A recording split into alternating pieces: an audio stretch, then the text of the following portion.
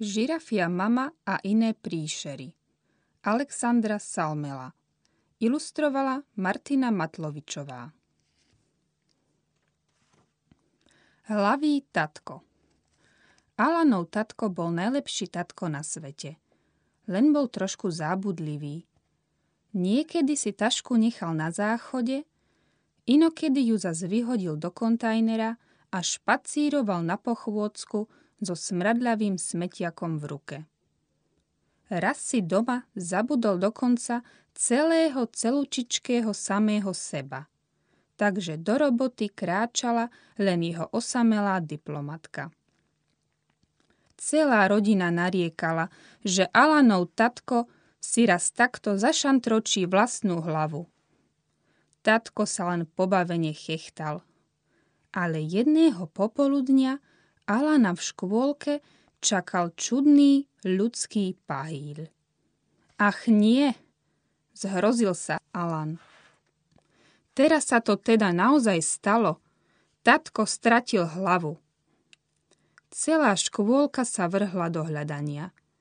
Deti a tety sa plazili po dláškach a nakúkali na skrinky, ale našla sa len jedna špinavá ponožka, kus suchého chleba a Mirka, ktorá nechcela zjesť olovrant. Žiadne zvyšné hlavy v škôlke neboli. Alan musel bez hlavého tatka kočíkovať domov. Nepamätal si však všetky zákruty a omylom zabočil do čudného parčíku. Veľkí chalani v ňom hrali futbal s podivnou skuvíňajúcou loptou. Na lavičke poskakoval guľatý rozhodca. Alan sa ho opýtal na cestu domov. Hore dole, 100 metrov rovno a potom doľava. Zašušťal rozhodca. Hej, veď ty si lopta, všimol si Alan. A tí chlapci namiesto do teba kopú do hlavy môjho tatka. Alan šmaril loptu na ihrisko. Hráči sa zháčili, pretože hrať futbal s 2 loptami je nesmierne náročné. Alan prekľučkoval pomedzi výrastkov a uchmatol tatkovú hlavu z brány. Chlapci sa srandovnej lopty nechceli vzdať, ale Alan ju rýchlo hodil tatkovi na krk. Prisahám, že už nikdy viac nič nestratím, vyhlásil tatko slávnostne a otočil si boľavú hlavu správnym smerom. Ale už pred domovou bránou zistil, že mu chýbajú kľúče. Otec so synom sa museli domov na 10. poschodie vyšplhať po Ríne. Tam Alan tatkovi bez meškania priskrutkoval hlavu supersilným megašrúbom. Pre istotu. Avovňa detí. Milko nebol príliš obľúbené dieťa. Nedostal hlavnú rolu v jarnom predstavení. Nevyhral ani jednu súťaž. A čo bolo najhoršie, nebol neustále statočný a dobre naladený. Jeho rodičov to škrelo, pretože oni sami boli dokonalí.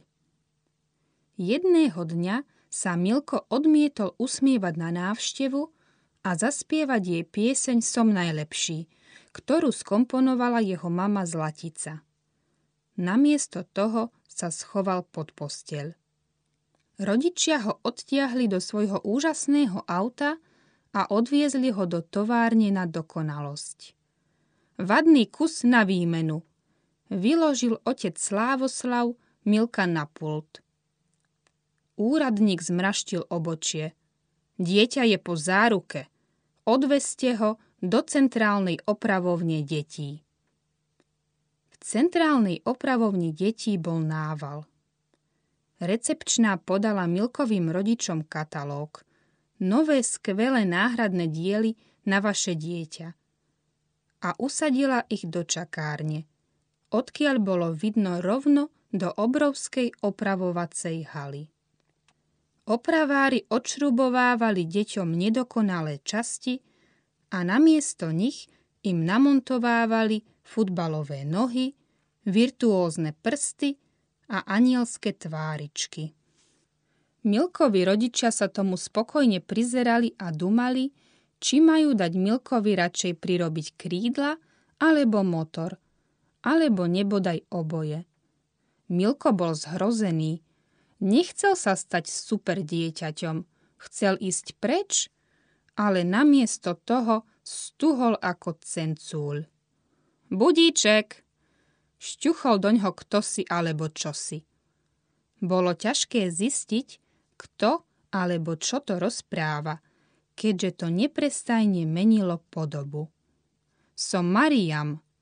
Utekám pred operáciou odstraňujúcou chameleonizmus.